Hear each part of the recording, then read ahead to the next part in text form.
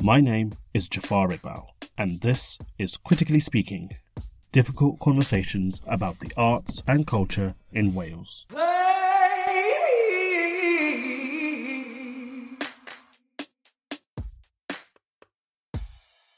Wherever you are in the world, hello, and welcome to the podcast. We've gone past the halfway point of this season, and I'm running out of ways to thank everyone that has listened to it so far. Starting a podcast is a scary thing to do, and trust me, it's even scarier when you know you're going to be talking about subjects that are difficult or depressing or even controversial. We've had some wonderful comments about the show though, from listeners and from guests, and that really validates what we're trying to do here. It makes me want to do more of these, and that's hopefully the plan. But on to this episode. For the one and only time this season, we've got two guests on the show. Richard Mylan is a nationally recognised TV and stage actor, and David Mekatali is an award-winning theatre director. But other than the fact they're both artists, what they have in common is that they're autism parents. I'll be honest, I had no idea how this conversation would go. I just knew it was a subject we needed to tackle, and I was proven right. Listening to David and Richard talk about their experiences was really moving for me. I came away knowing so much more about autism and the everyday lives of neurodiverse people and their loved ones. Now, the actual recording was over an hour long, and annoyingly, there's so much stuff I had to edit out for the sake of time. However, this is still a fascinating listen, and I'm honoured to be able to share it with you. So let's just get on with it. Welcome to episode 5 of Critically Speaking. Take the first film that we did with my son, Jacko, for example. All we wanted to do was have a truthful representation of our experience, because everything that I saw up until that point was very dark and very negative. You're not if you found, but a lot of the rhetoric and a lot of the media around autism isn't positive. And my experience of autism, although it's extremely challenging at times, is on the whole a really positive, happy one. So I just wanted to kind of represent that. David, how long have you been in Wales now? I arrived at the end of 2017. How different is it from England? Well, that's the UK. So, my son Daniel, the very, very first time autism got suggested to us, it got suggested in the worst way. So we went through a journey of denial for a while. They handled it quite badly in the end. They just, one day, Tess went into school and they just handed a sheet to her without even saying anything that said autism observation. And Tess was furious, I'm sure you can imagine. If I was there, oh my words, I think the whole situation would have got very nasty at that point, because you don't handle things that way. And we sort of fought back against that for a while, because you do kind of have a certain denial, because you think, you don't understand my child and you've not talked to us about this properly. And I suppose you don't really know much about the condition at that point. Well, you don't, and you only know what people tell, what you've read, what you've seen, perception-wise and things like that.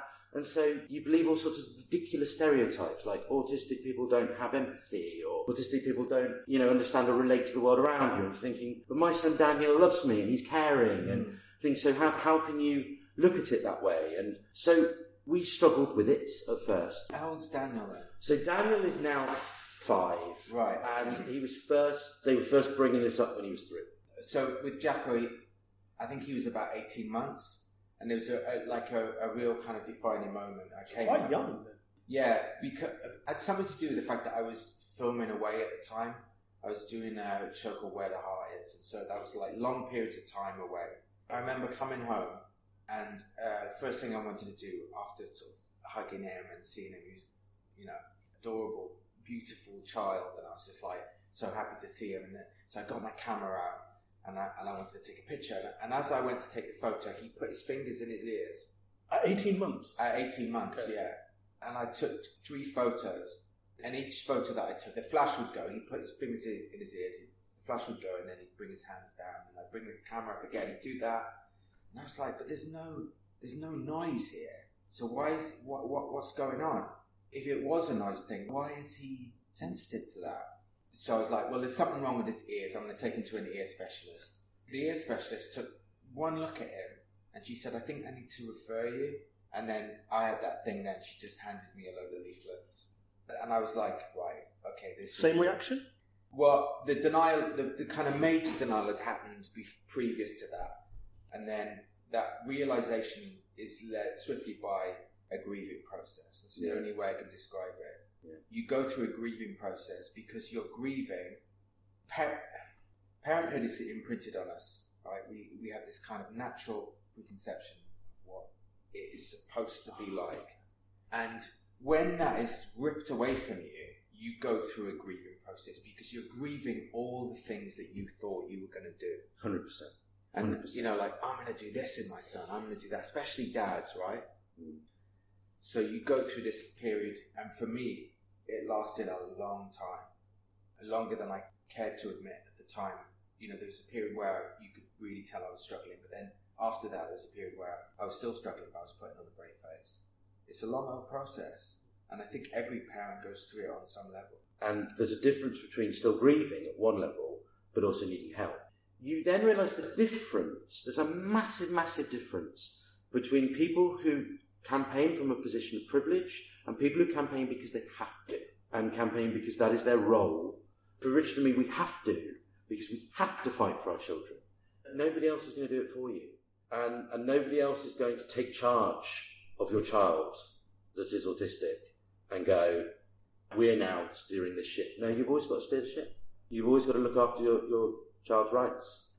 On that basis, you have no choice. You're left kind of negotiating a thick wood without a map and a compass. That's kind of one way of... Yeah. I like that. But then there gets a point where your child starts to show you in, you know, all these different ways that I'm going to show you how my world is, or I'm going to give you little insights into how my world is. And then you slowly realize that actually you're not going to lead your child through this. They're going to lead you through this.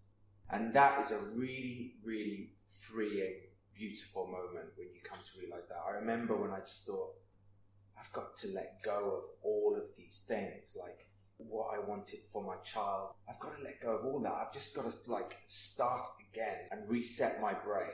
And it was such a freeing time that I felt all this weight kind of lifting off me, and I started to see my child for what he was, and the joy and the life inside of him, you know.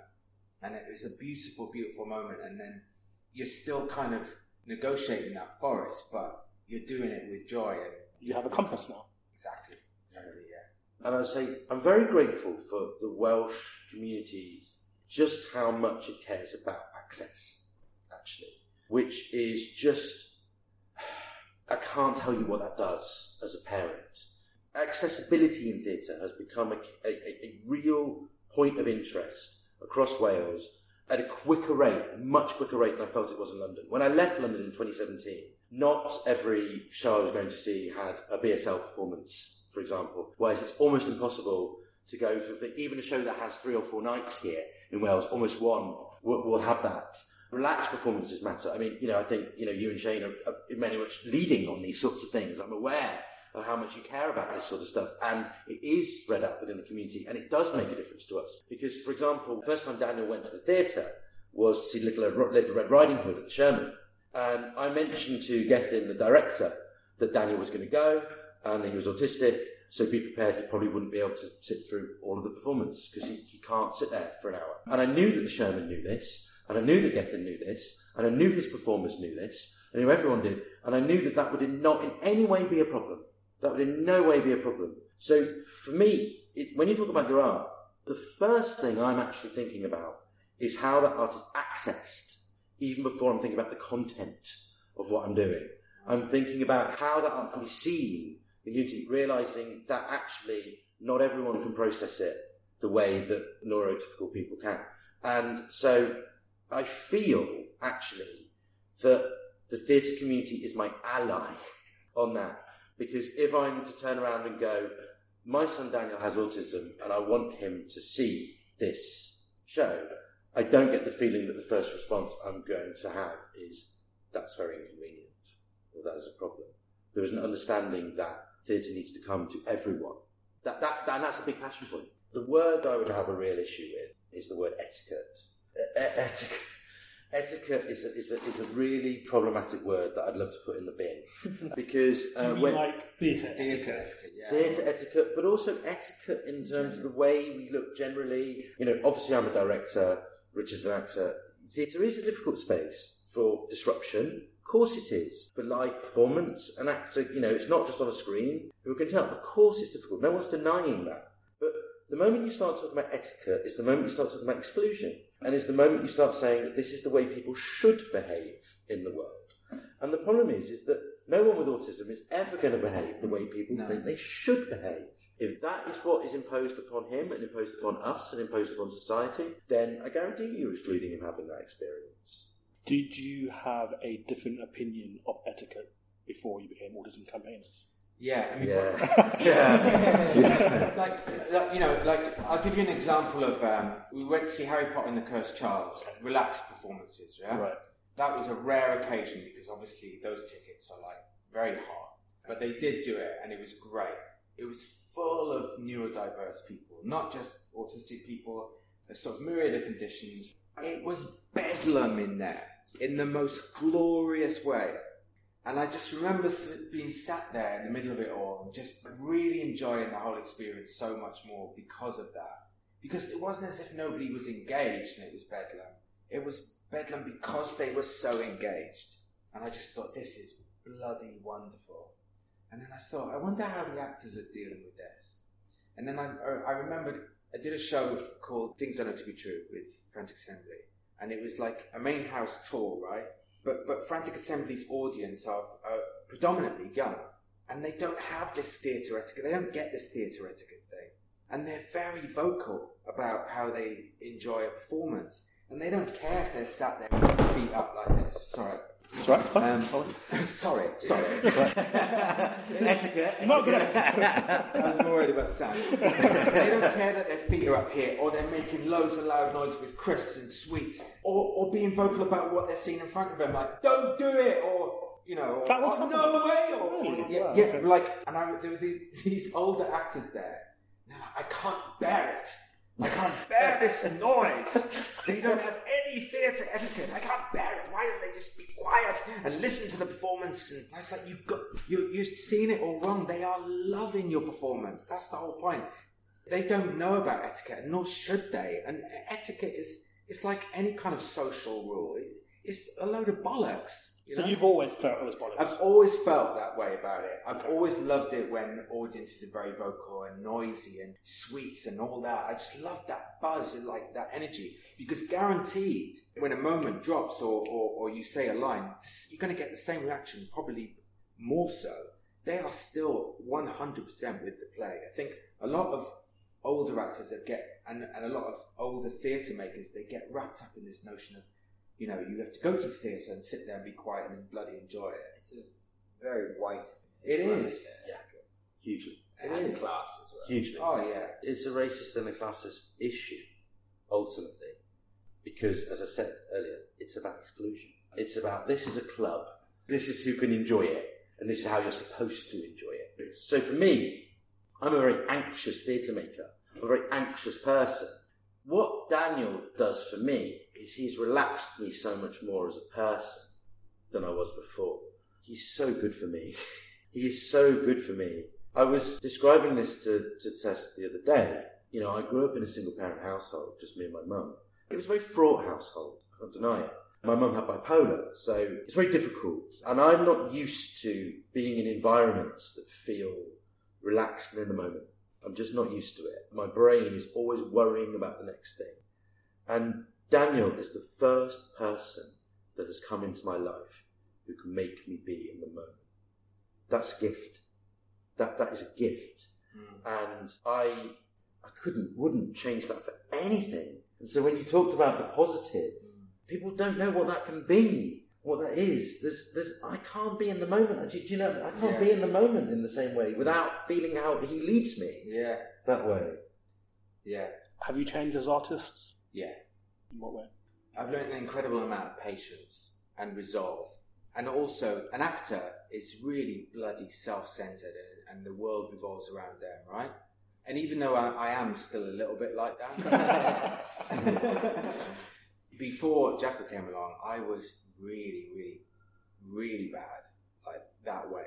I was very typical in that way, a very typical actor. So the patience that I learned and the resolve and just sort of seeing the world differently has had a massive effect on me, creatively speaking.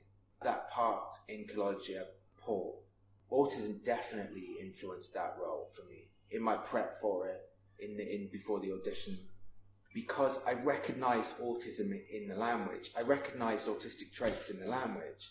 I would never have recognised that layer had I not had an experience with autism.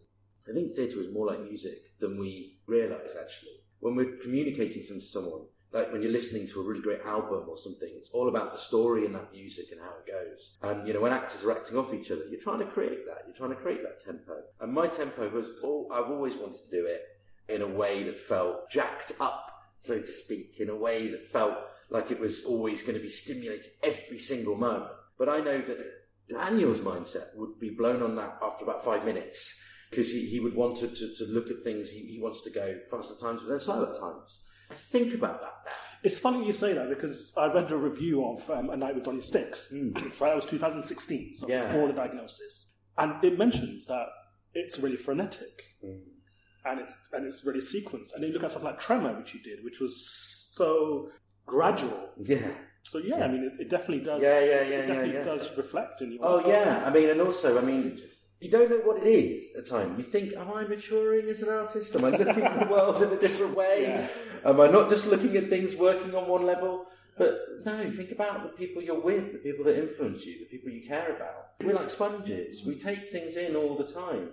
You've both kind of been quite positive about the Welsh community and how it's kind of dealt with parents with autism. What's the next step? Adults with autism, I would say. Autistic adults. Okay. I worry about the prejudice in society on that. I'm worried for Daniel. I'm worried about Daniel for when he's not living with me and Tess and the world. I absolutely agree with that. Let's take Jacko, for instance. He films everything. That's so sweet. He films everything. That's so lovely. Isn't it amazing? Cut to 5, 6 years, 7 years down the line, when he's a big old man, he's walking around and he's filming everything. That stops being cute. That starts to be a real concern for the public. That could mean the police are called, right? And Jacko's not giving eye contact and behaving in a way which the police immediately deem as threatening, when he's not. He's stemming and he's not giving eye contact. He looks like he's tweaking on crack or whatever. He's tasered, dragged off, stuck in a sock. Like, all these things are genuine worries for me. And the reason why I'm saying that, because I see that. I see videos of autistic kids being tasered because of a lack of understanding. So there's so much that we need to do. It's really serious. Yeah. And what you're talking about is really serious. We fear that, and I think it needs to become society's responsibility. It's really, really worrying, and we're still really awful at it. People I like and people who are close to me, who I have to call them up on this, they'll just go, I was just talking to a really weird guy over there. I was thinking, what are you actually getting at by saying weird person? You're basically saying someone who is not neurotypical as you see it. And now, therefore, you're all setting them up as a weirdo. We've got to get a lot better at it. Yeah. We have to get a lot better at it. It should be law that every public space has autism sensory friendly things in place. They're not huge changes, but because it's not law, nobody's doing it. The theatres are leading because theatres are much better at being inclusive. They always have been. They've always been at the front of that conversation. Absolutely. I mean, obviously, I was in an organisation in the Sherman, it was in Wales, and I know that they care consistently about access. Sherman 5. Yeah, well, Sherman 5 is Sherman 5 is amazing. Sherman 5 is phenomenal. What a difference maker. Do you think Sherman are the best at it in Wales? Yeah, I would say there's a case for that. Who would you say is like, wow, these guys are doing it properly? I would say Sherman 5, yes. 100%. Because it's at the forefront of all the thinking. And also, everyone in the Welsh community knows what Sherman 5 is. Yeah. And knows that it's there for. Would you say anyone else? Well, I was just sort of thinking about it then. The general standard is quite high in Wales, right across the board. Yeah. But yeah, like Sherman 5, like it really reflects. I feel like it truly reflects our society. Yes, and that's what I love about it. I'm going to be cheeky here. Anyone you think doesn't do well? Generally, I found that the more popular a place is, the less they care about sensory awareness. I do have one. Go on. Yeah. Final question. Yeah. Go for it. When we're looking to the future of representation on stage, where do you stand on neurotypical role, neurotypical actor? Oh, that's a great question. It's a great question. That's why he's a producer. Yeah. And it's one that I think about a lot, actually. Just take All in a Row as an example, the play All in a Row, where they used a puppet to play a non-verbal autistic child.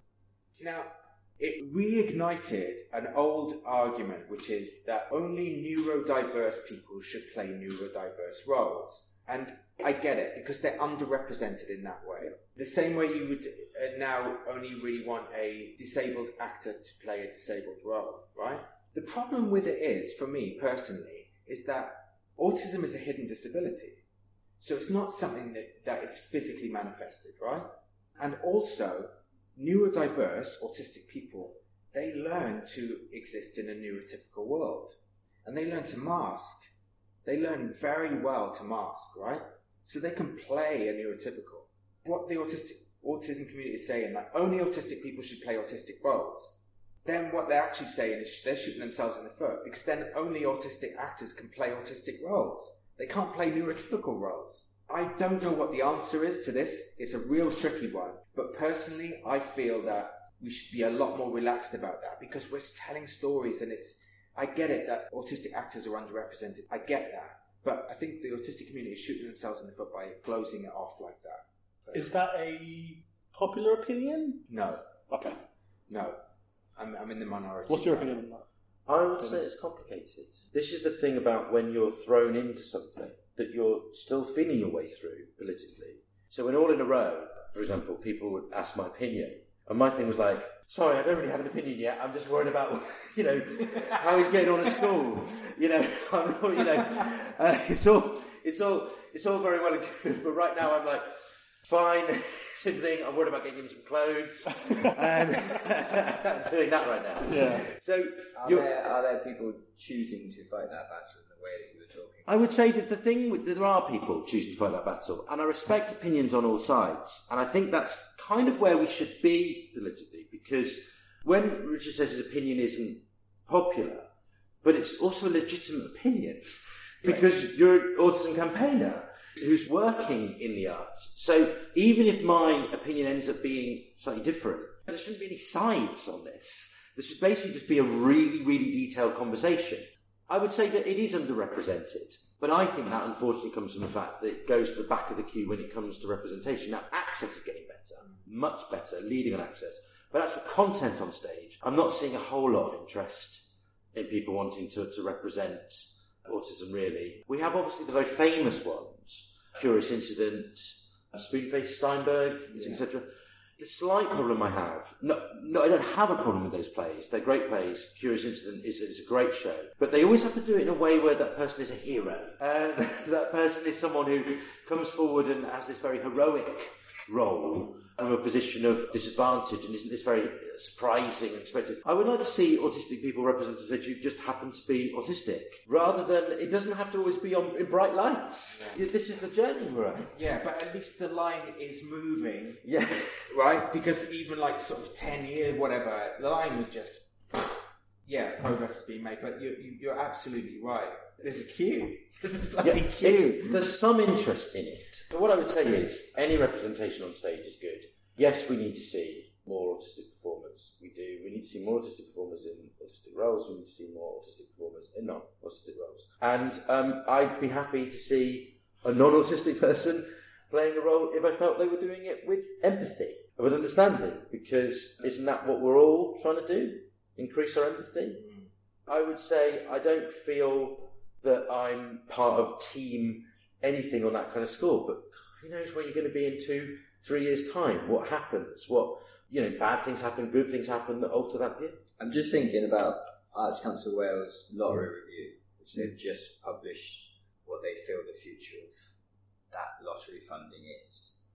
In that whole document, I don't think the neurodiverse conversation comes up once. And the whole document is about special characteristics. It's about what is the future of lottery funding. And I don't think anywhere in that document. I'm not surprised. The interesting thing is, in my opinion, and I might have this wrong, but when I think of access, I don't think of autism. And I think that's the problem, is that people don't link the two together. They don't.